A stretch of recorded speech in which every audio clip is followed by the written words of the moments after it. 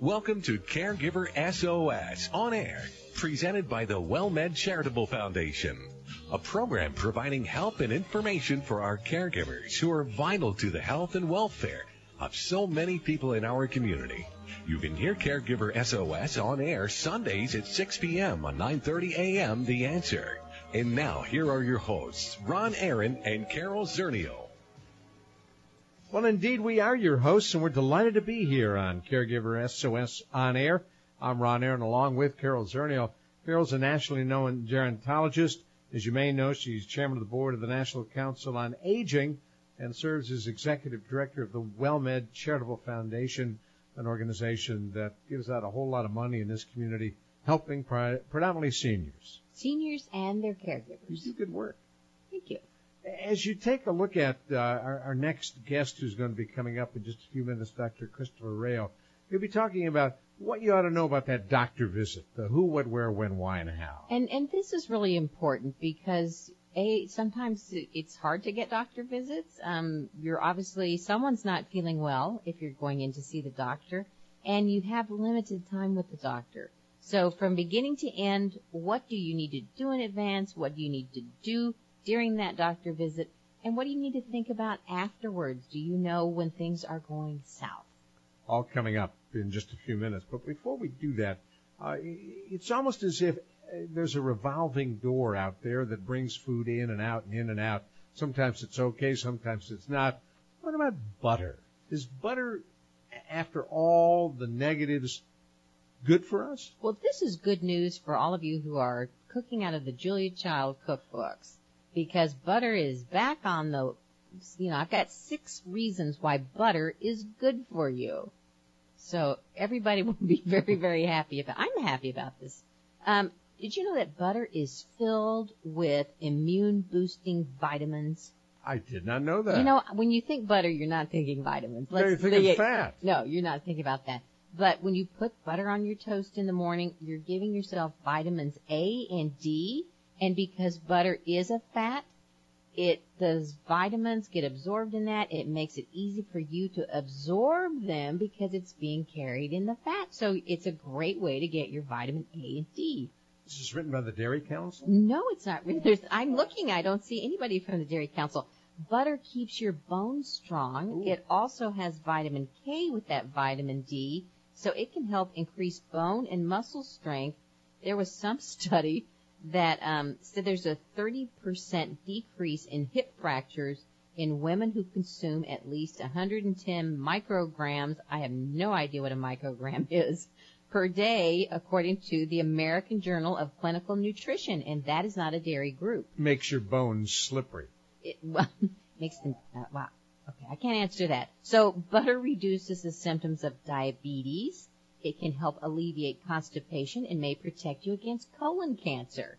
You're not thinking that when you're slathering butter on your corn. No, you are not. You are not.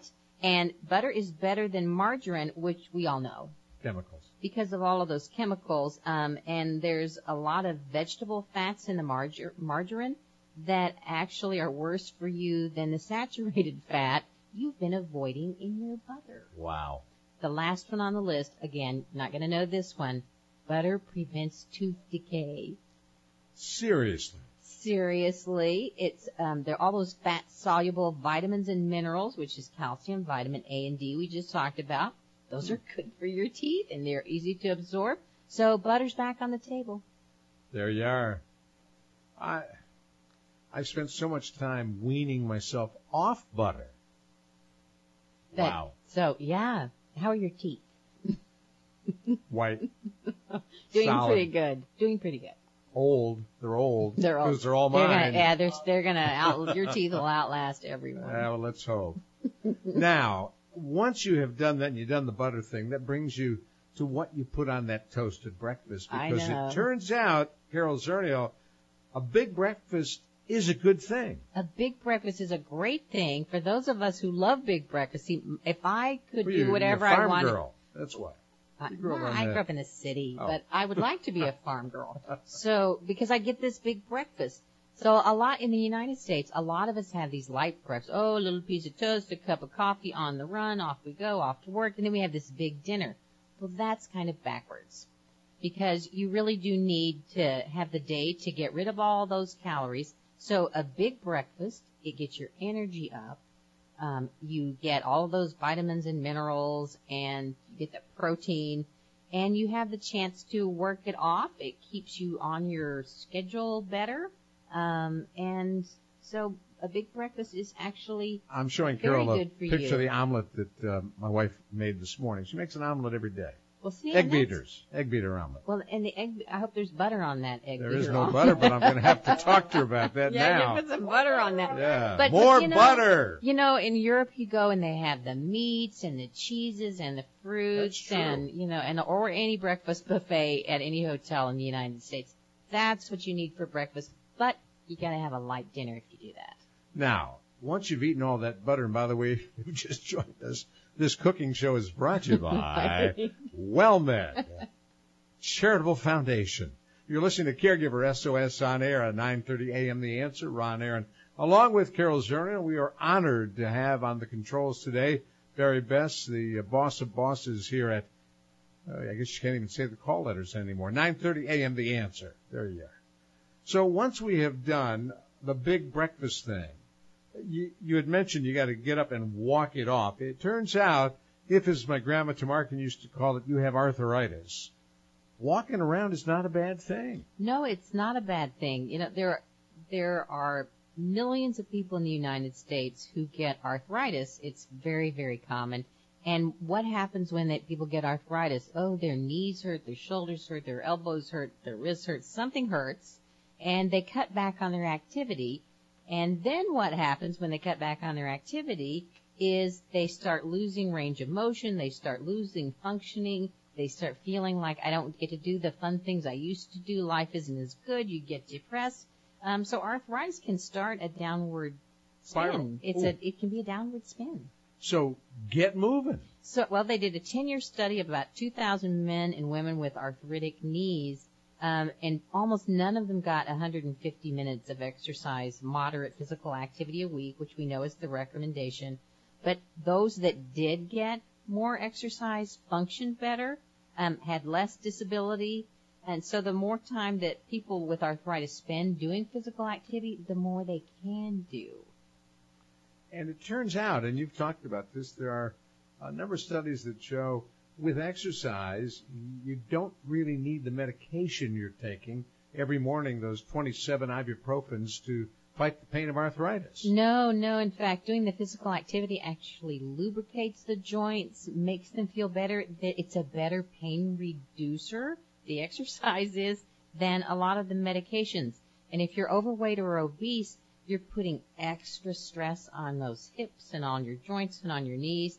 So you have even more reason to exercise.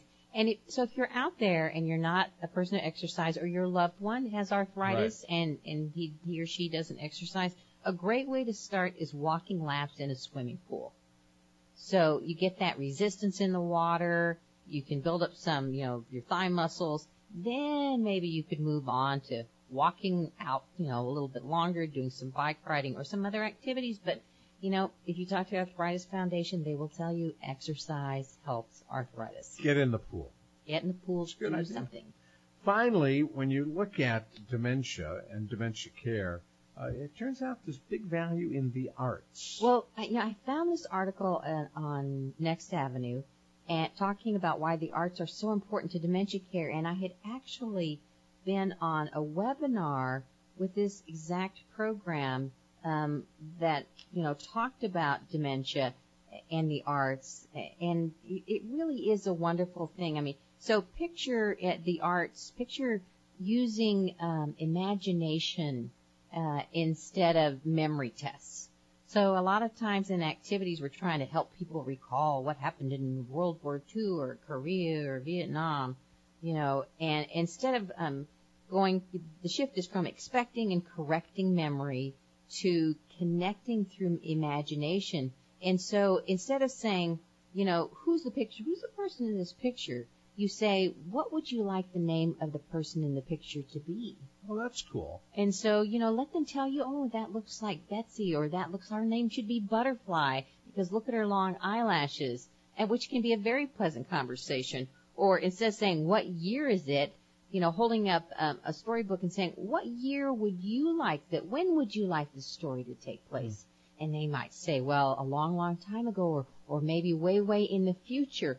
So when someone has dementia, their ability to imagine and create new ideas doesn't get diminished. And it can be a wonderful telling stories and living in imagination can be a lot more fun for everybody than trying to stick with reality, which is kind of slipping away. Dr. Christopher Rayo joins us in a couple of moments. I'm Ron Aaron with Carol Zernial, flat out of time for this portion of Caregiver SOS On Air. You hear us on 9:30 a.m., The Answer.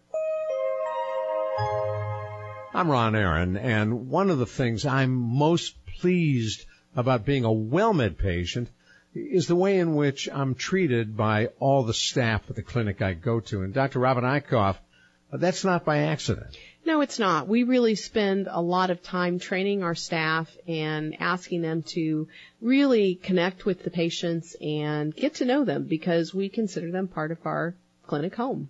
And the other thing that's really impressive to me is the amount of time my WellMed physician spends with me, and you do the same thing with your patients. Yeah, I really do try to, and we do a lot more time than your typical provider can afford to give, and I think that allows us to get to know the whole patient and not just their diseases. That's cool. Don't have a lot of time to talk about prevention, but you do a lot of that as well. We spend an enormous amount of time on preventative measures. Want information about WellMed? Want to be a WellMed patient? Call 210-614-WELL. 210-614-WELL.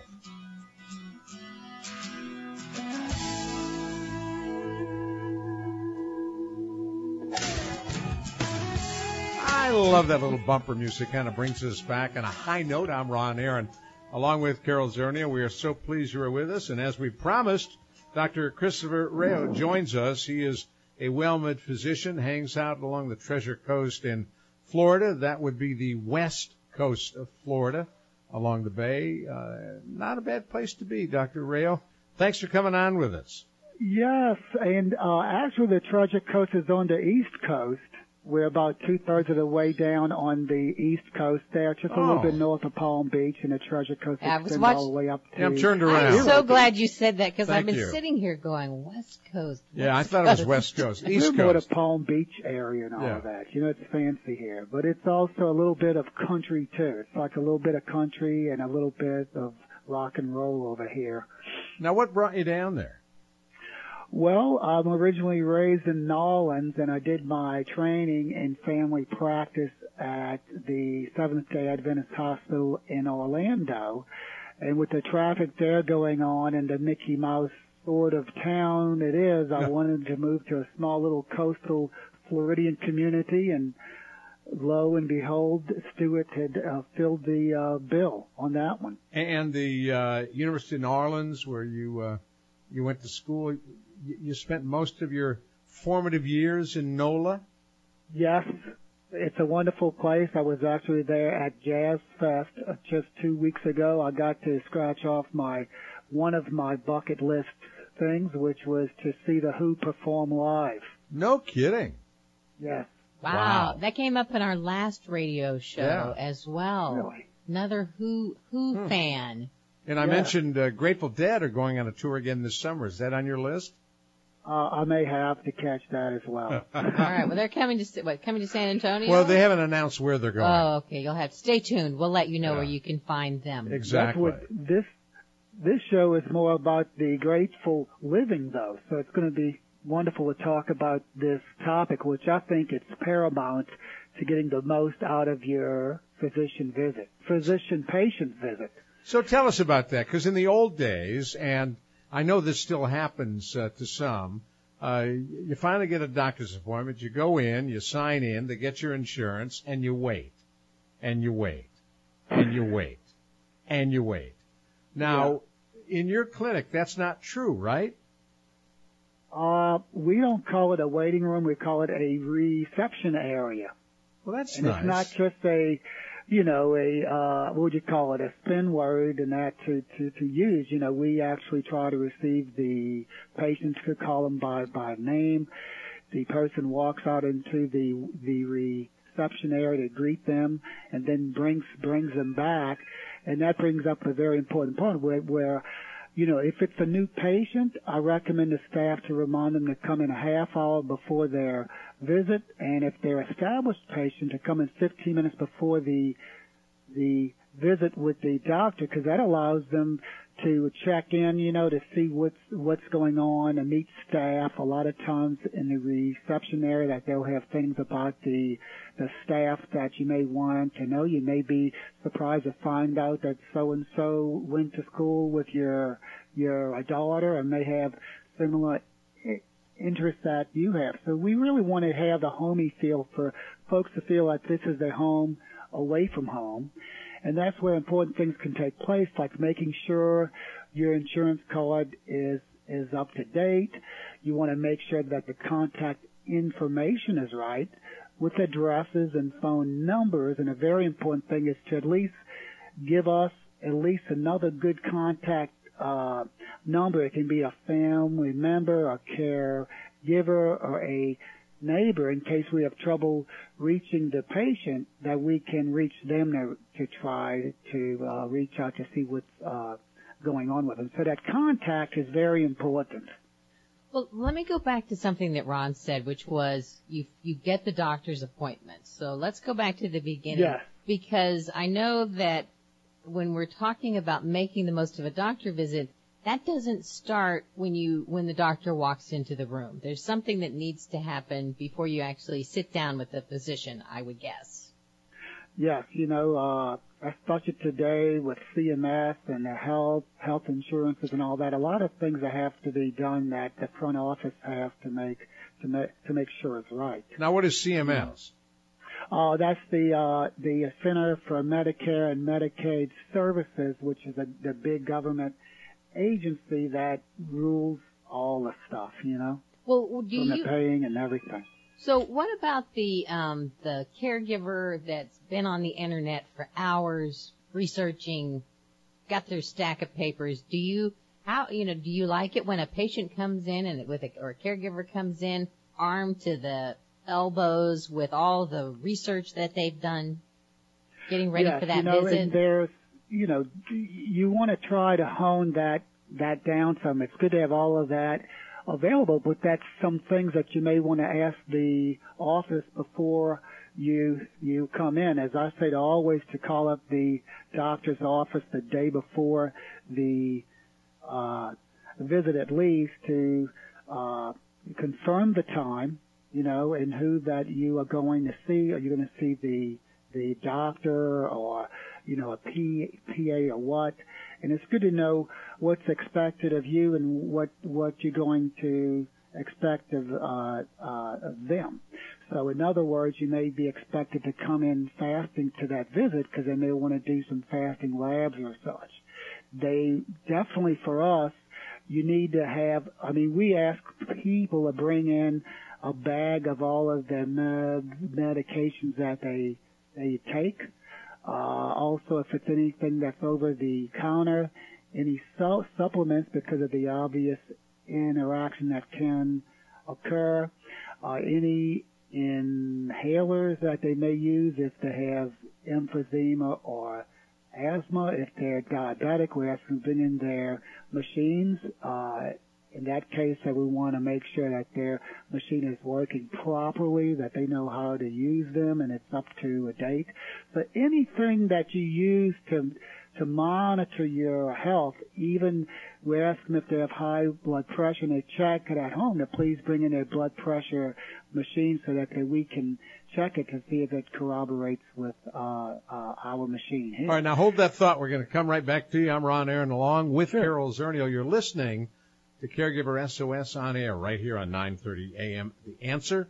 We're talking with Dr. Christopher Rayo, a physician with WellMed in Central Florida. I guess not South Florida. Central Florida, right? The East Coast, the Treasure Coast. Yeah, I know it's on the East Coast. Yeah, Thank you. Coast. You're welcome. Treasure Coast, East Coast, Yeah. yes. So, Carol.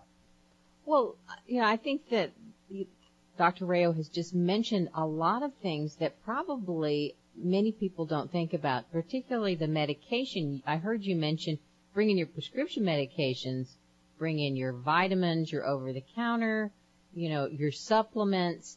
A lot of people don't really, they think that bringing in your medications means anything that has a prescription label on it. That's probably the most important thing we do every visit, is we do what's called a medication review and reconciliation, because a lot of times what the patient says, we'll walk in and just say, well, the medications, I'm on the same ones. It's like, no, we don't really know, and just because we have it listed here, it doesn't mean it's exactly what that you would take, because there's different names for the same drug. It's also very, very important, and I can give you an example. Just today, a patient came in.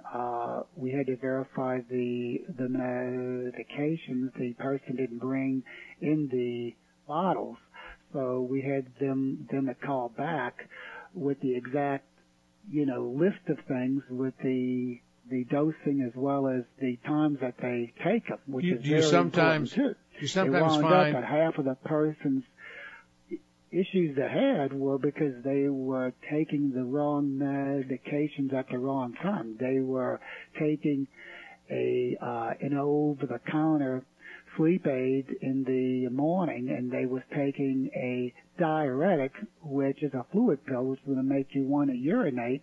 They were taking that before going to bed, and one of the complaints they had was that they was up all night, have to go to the bathroom. So just going through the pills and all that, and it does take a time to do that, but it's very important because pills can help, but they can also hurt. Now, do you often catch mistakes? We want to make sure we have to know exactly what they take and at what times, especially if they call up, let's say, with a problem on down the road. We can help them with a phone call. If we don't know the pills that they're on, then we may prescribe them some things that may cause some harm.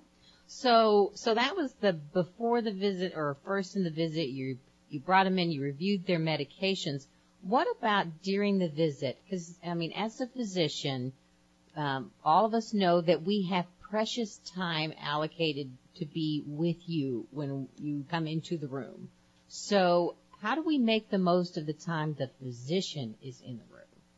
Well, that's a very good thing too, is besides your list of pills and all that, is to write down beforehand any of the issues that you definitely want to address during that visit. And I would list them from the top one being the most important one to you, and then to list them all down. And at least for me, I can look at that list, real quick in that stuff, and I can address the top three. But there may be a few things that's on the bottom of the list, which may be also a problem that's causing something which is on the top of the list. So it's very good to have a list of the issues you want addressed, along with any other specialist that you may see. If you've seen a cardiologist or a pulmonologist, let's say, which is a heart specialist and a lung specialist respectively. If you've had some recent lab work in the past year, if you have copies of that, it really helps us out. If you have any reports of x-rays, if somebody was in the ER just 3 or 4 months ago with a complaint of chest pain, and they checked out the heart and it was fine, and they say it's due to something else, it would be very nice for us to have that report then, so that we can look at that and then move on that, and not have to worry about pursuing that avenue. All right, hold that thought. Got to interrupt you right here. We're going to come right back to you, Dr. Rayo. I'm Ron Aaron, along with Carol Zernial. There's a lot to know and a lot to remember when you go see the doc, and we're learning a lot about that from Dr. Christopher Rayo. You're listening to Caregiver SOS on air on 9:30 a.m. The Answer. One of the things I'd love to talk about with Dr. Robin Eichhoff, I'm Ron Aaron, by the way, is prevention, and it's something that WellMed spends a lot of time on. We do spend a lot of time on prevention because the fact is we know when we spend time on prevention, people live longer, healthier lives. So what do you look for in terms of preventing disease? Well, as a provider, we're going to spend a lot of time with our patients looking at lab work, doing tests, looking for things early, encouraging preventative exams like an eye exam, mammograms, colonoscopies, all the things that help us prevent severe illness. And it's one of the things that WellMed has always prided itself on. We've always been the forerunner for prevention, and now everybody's jumping on board, and I'm glad to see it. Giving new meaning to patient-centered health care. Yes, it does. Dr. Robin Eichhoff, I'm Ron Aaron. By the way, you catch us on WellMed Radio Saturdays at 5 in the afternoon, right here on 9:30 a.m., The Answer.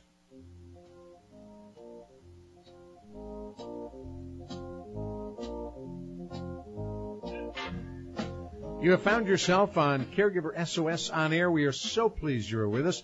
This program airs weekly at 6 p.m. Sunday afternoons on 9:30 a.m. The Answer, aimed at caregivers and their families. I'm Ron Aaron, along with our co-host Carol Zernial, and we are talking on our Caregiver SOS hotline from Florida, a WellMed physician there, Dr. Christopher Rayo, and we were talking about what to cover in the doctor's office. I want to come back for just a moment, Dr. Rayo. When you're going over medications, you're going over prescriptions, you know what you prescribe because it's in your records. Have you come across errors where maybe the wrong drug or the wrong directions were given? I would have to say that happens about 1/10 of the time. 1/10. Yeah, it's very common. Oh, it sounds like way too often. Why, yeah. It may be that the patient has been on the same 3 or 4 pills for the past 3 or 4 years, but things change as people age. The metabolism will change some, so it's not necessarily true that the same dose drug 5 to 10 years ago is the same, is the best choice now. And actually, that we've had many patients that have come in on 7 to 13 pills and trying to optimize the lifestyle and the pills, that we can many times get that down to much less. Well, the thing that you said that fascinated me, I know about making the list of questions, but I would never think of giving you the list of questions. I would hold it in my little hand and want to ask them one at a time. I thought it was interesting that you like to look at the whole list of questions so that you can kind of get the whole picture of what's going on. Kind of like scan it, can see exactly what's what's the things, from there. It's a part and they're ships. So the main thing is that we both have to work towards the same goal. So if we can share that, and what happens is that I don't want us to run out of time because the fact is that we may have at the very most a half hour of time to deal with a person's commodity, their most important commodity that they have, which is their health. And you know the time it takes to diagnose and to treat, a car or a house. Well, here that we've just put this is the way that things are, and in that half-hour visit, we have to make the most of that. So it helps to sort of to look at the list really quick and to say, well, of all of these, what's the most important ones to you? And then also for like me, when I look at this list, to me, I see, that you can't sleep, that you're stressed out, you get these palpitations and all that. So there's sometimes I can look at that as like a crossword puzzle and can try to hone in on some, 2 to 3 things that may be the root cause of all the rest of them. Yeah, I thought that was a very good point. I'm going to remember that, and I'm going to type my list of questions because my handwriting is not legible. You're right, like a doctor. In actuality, it's not a trick, but it's the trick that they teach us is to, if the patient has a list of things that they want addresses, to try to get the list and to at least to scan it, because, you know, let's say for the patient, they may not necessarily know what may be the most important thing, let's say, and they're concerned about the skin or, you know, various eyelid bags or hair loss or something else, but yet at the very end there's a complaint of chest pain or a tremor, say, which for us that may be a most important one to address at the visit.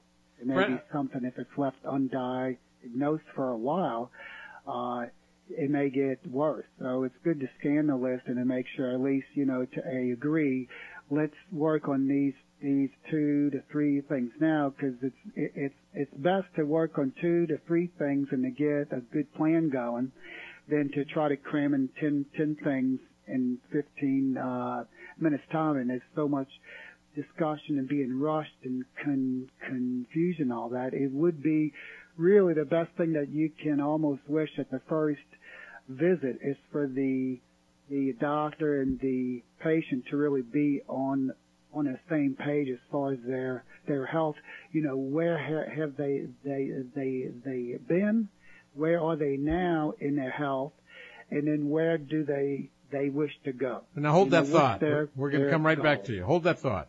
I want to remind folks who may have just joined us, you're listening to Caregiver SOS on air right here on 9:30 a.m. The Answer. I'm Ron Aaron, along with Carol Zernial, and we're talking with Dr. Christopher Rayo, a physician in Florida, a WellMed doc, family practitioner, grew up in New Orleans and ended up in a very pretty part of the world. Carol? Well, so we've talked about preparing for the visit. We've talked about the visit and the time that we spend with the doctor. Is there any, before we talk about after the visit, because a lot of times we don't talk about after the visit, right. Is there anything else before the doctor leaves the room? If we've gotten our question, we've prioritized, and we've discussed these things, is there anything else that needs to happen while you're there?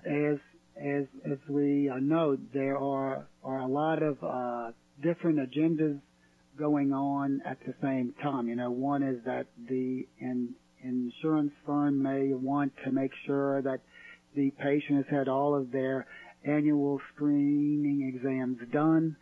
The patient is going in there wanting these 3 or 4 things done, prescriptions filled or whatnot. Then the doctor will have his or her agenda, and so different agendas have to come together during the visit.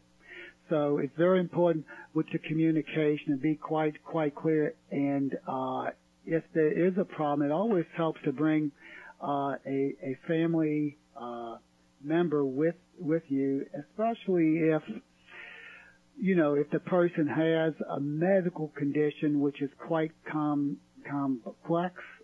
You know, I'm very blessed in my practice. I see a lot of elderly couples that are still together and together that they make things work. One does their part. One may do the whole housework. One does the bills. And what somebody is battling off a cancer where the other one may have a mild case of dementia. So it's very important. You know, if that's the case, it is good to have if you need a translator or somebody which can really grasp more of what's going on, because most of the time a person can just grasp so much during that short time. So it's good to have 2 there to write down. For myself, we actually have a visit summary that the patient gets at the checkout, which prints out, you know, what pills that they're on, the changes that we have made, and what's the plan. You know, they are to come back in 3 weeks. We want to get fasting lab work before that. We are going to try this and that first. If it works out, fine. If it doesn't improve within the 3 weeks, please call us up before then, or we may call up them to see how that they're doing, the next 2 to 3 days for them. So how easy it's very important to know if you're not sure, it's best to deal with the truth and to be honest and just say, Doc, I'm having a hard time trying to understand you. There may be, an accent, or maybe using fancy medical terms, and such. So, it's good to crank it down a notch and to give the feedback to the doctor so that she can know how to do it, because really the goals are to help you feel better and for the patient to understand their health and to know what they can do to improve their health, trying to optimize non-medical ways of proper lifestyle and that, and also to have some what we call contingency plans in place. If you have congestive heart failure, for example, what's the signs that is getting worse during a week, so that you can give us a call on a Wednesday or Thursday, and we can get you in and get you tuned up before the weekend comes. All right. Now, as you think about all the issues you deal with, seeing predominantly seniors, Medicare eligible seniors, you really touched on an important topic, and it's one that lots of communities are looking at, and that's health literacy. How much do your patients really understand when you talk with them? And Carol mentioned once you finish the visit, often what happens after they leave your office can be critical to their health. It's very critical. That's why that one of the things that they teach at the med school is to ask the patient back, what do you understand about what we've covered this visit, and what would you do if you began to get chest pain, or if you began to get short of breath, or if you check your sugars and they were below 80, or what. So these are or above 300. Yeah, important things to discuss, and the goal is again the patient and the caregiver needs to know, what to do, what things that they can do at home, which are simple, and also to know what to do if that doesn't work. What's the contact information? Okay. How are you going to reach the doctor after hours? We are flat out of time. Out of weekend. time. We ran out of time, and we, just sorry about that. No, it's perfect. we could talk for a long time. I know that about this. Well, we could, and we could do that again. And I didn't even get a chance to talk about the book you had written about health and midlife in women. Thank you so We'll much. talk about that again. The Midlife Health Guide for Men, and the other book was the Midlife Health Guide for Women, which is available. If you just do a quick search online, the contact and web page will pop up. Dr. Rio, thank you very much. And thank you so much. We didn't even get to talk about voodoo, so I'll have to do that next time. From New Orleans, right? It's amazing. A person's health is the most important commodity. It's worth the time, and please, try to discuss and just to be open with your doctor. What's your concerns you have? Got to stop you. Thank you very much. Appreciate you coming on. I'm Ron Aaron, along with Carol Zernial. Up next, Take 10 with Dr. Jamie Heisman right here on Caregiver SOS on air on 9:30 a.m. The Answer. One of the things I'd love to talk about with Dr. Robin Eichhoff, I'm Ron Aaron, by the way, is prevention, and it's something that WellMed spends a lot of time on. We do spend a lot of time on prevention because the fact is we know when we spend time on prevention, people live longer, healthier lives. So what do you look for in terms of preventing disease? Well, as a provider, we're going to spend a lot of time with our patients looking at lab work, doing tests, looking for things early, encouraging preventative exams like an eye exam, mammograms, colonoscopies, all the things that help us prevent severe illness. And it's one of the things that WellMed has always prided itself on. We've always been the forerunner for prevention, and now everybody's jumping on board, and I'm glad to see it. Giving new meaning to patient-centered health care. Yes, it does. Dr. Robin Eichhoff, I'm Ron Aaron. By the way, you catch us on WellMed Radio Saturdays at 5 in the afternoon, right here on 9:30 a.m., The Answer.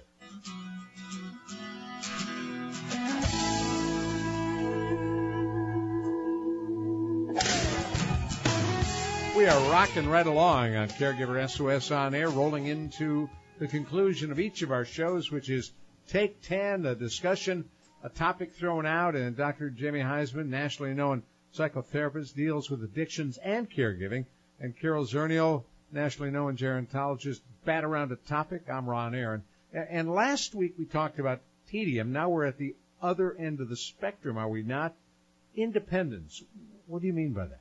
Well, I was recently speaking at a conference in Houston, and we were talking about, we talked about isolation when we talked about tedium, but we were talking about isolation and what it's like to be a caregiver and what it's like to be a senior. So my question, Jamie, is in the United States, we value above all things independence.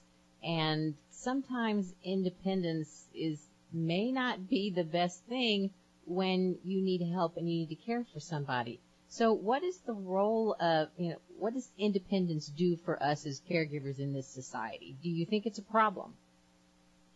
Well, independence has got so many, definitions here. And independence in terms of being free from, let's say, things that we need to prop ourselves up with, I think we're talking about interdependence as the optimum state.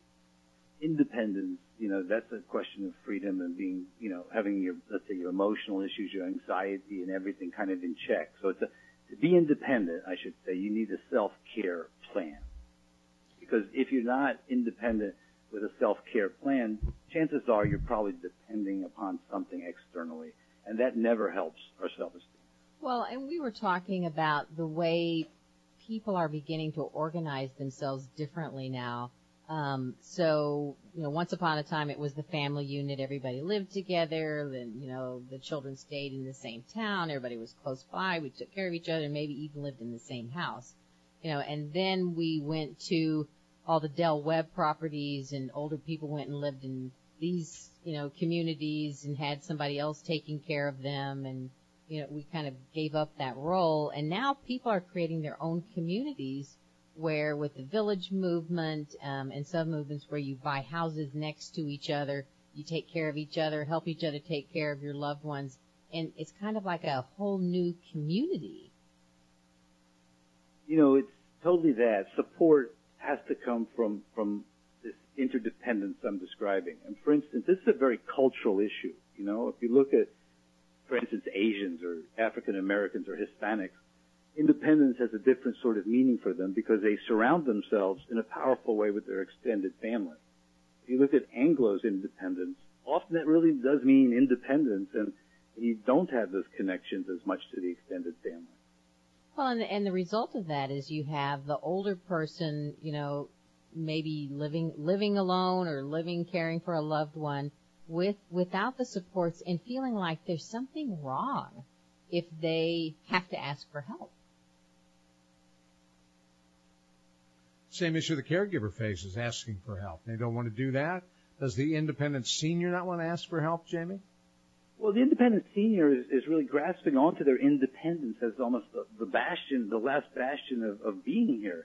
It's a beautiful thing to be independent of, artificial props or even, medical sort of remedies. It's a wonderful thing to have your 2 feet on the ground and be that way. But that's why I believe that this whole caregiving process needs to be communicated, discussed, and it needs to be kind of titrated, meaning you kind of have to wrap yourselves up around a loved one without suffocating them, where you allow their independence to be primal, to be the first thing, to be priority. But obviously they can only do what they can do based upon what they have. So if it's a cognitive impairment, the system needs to adjust accordingly, get closer, get more supportive. But if it's not, and it can be independent, we need to move out and let them be independent. I heard a neat story the other day. A woman bought a house on our block. House went up for sale. She lives in Dallas. She's moving down here to be closer to her family. She's 90 years old, got a 30-year mortgage. That's optimism.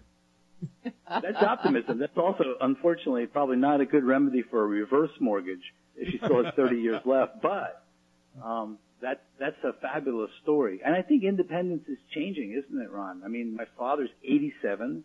He goes to work every day as an immigration attorney, whereby I see people, at 70 that doesn't have the vitality or independence he has. Well, when I was a kid, 60 was old.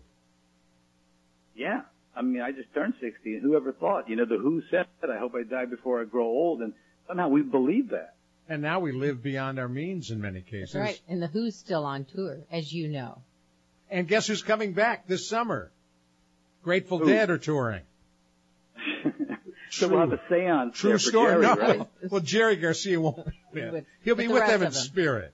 They'll all wear Jerry Garcia ties, but they're touring this summer.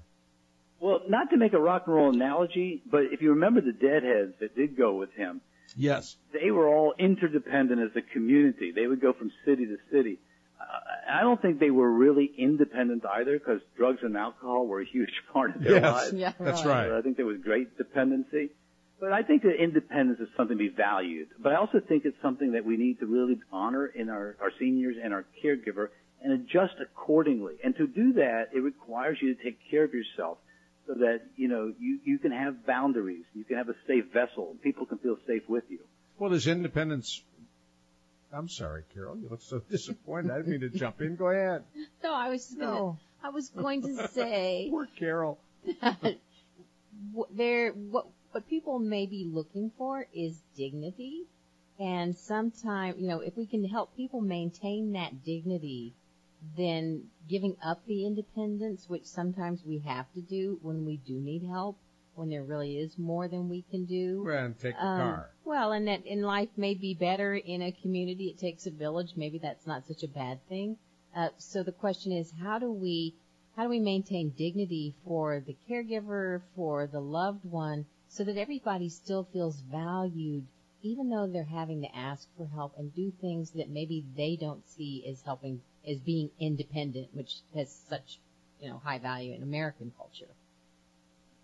Carol, that's a great point, and I think our listening audience needs to understand that independence does not necessarily mean staying at home, that independence may be best served in an assisted living environment, a place that's trained, has social programs, that have people to allow somebody to be independent, but also to be able to take care of their own medical needs. And so, we often confuse this independence for the fact that we're going to take care of our loved one forever. Well, we may be fostering great dependency in that, doing that. Well, and I think that's an excellent point, because we don't associate skilled living facility or assisted living with independence. We think that's the opposite, and we don't realize that as somebody has Alzheimer's in a safe environment, sort of a gated community, where they are free to roam. I'm thinking of a facility I know where it's built in a square, and the caregiver can just walk and walk and walk and visit and visit and visit, and they're always just going to keep going around in the same circle, but it's a nice big circle with interesting things and different people along the route. And it's very safe, but that person can be very independent, where somebody wandering around a regular neighborhood out of a normal home, that would be a dangerous thing. At risk. So it's a great It's point. a relative thing. Independence is relative, and I must tell you, your point is taken, that doesn't necessarily happen at home. It can happen in assisted living. It can happen in a residential environment. My mother hated the residential assisted living because her point was they are all old. All those old people in that. Yes. And she was right, of course. She was one of them, but didn't see herself that way. Yes, my I think 97-year-old aunt does that. I'm sure our time is short, but to really start discussing this with your loved one of what independence means to them, and all these contingencies and mitigating factors of aging that we can bring up and actually discuss if our loved one is cognitively able to discuss, I don't think that we can do that too soon. I think this conversation is an important one to, like to Carol's point, to see what dignity is and what independence is, and to share this with your loved one. Well, and I think the conversation also needs to be about, painting that picture about what you want life to look like. And maybe you're willing that you realize you're willing to give up a few things, give up some of that independence to get those other things, that feeling of community. that support that allows you to get out. Maybe you may have a fuller life if you're just willing to let go of a few things. And maybe that means independence to you, but it could be a good thing. I like that. Dr. Jamie, if she your gets the loved one is last word. becoming independent, then you too have time to take care of yourself and become independent mind, body, and spirit as well. Got to say goodbye. Thank you. Dr. Jamie Heisman, Carol Zernial, you've been listening to Take 10 on Caregiver SOS On Air. Pardon me, I'm Ron Aaron. You're listening to us on 9:30 a.m. The Answer, and you hear this show Sunday afternoons at 6 p.m. You've been listening to Caregiver SOS On Air, presented by the WellMed Charitable Foundation. Email suggestions and comments on this radio program at wellmed.net. And join your hosts, Ron Aaron and Carol Zernial, for another edition of Caregiver SOS On Air on 9:30 a.m. The Answer.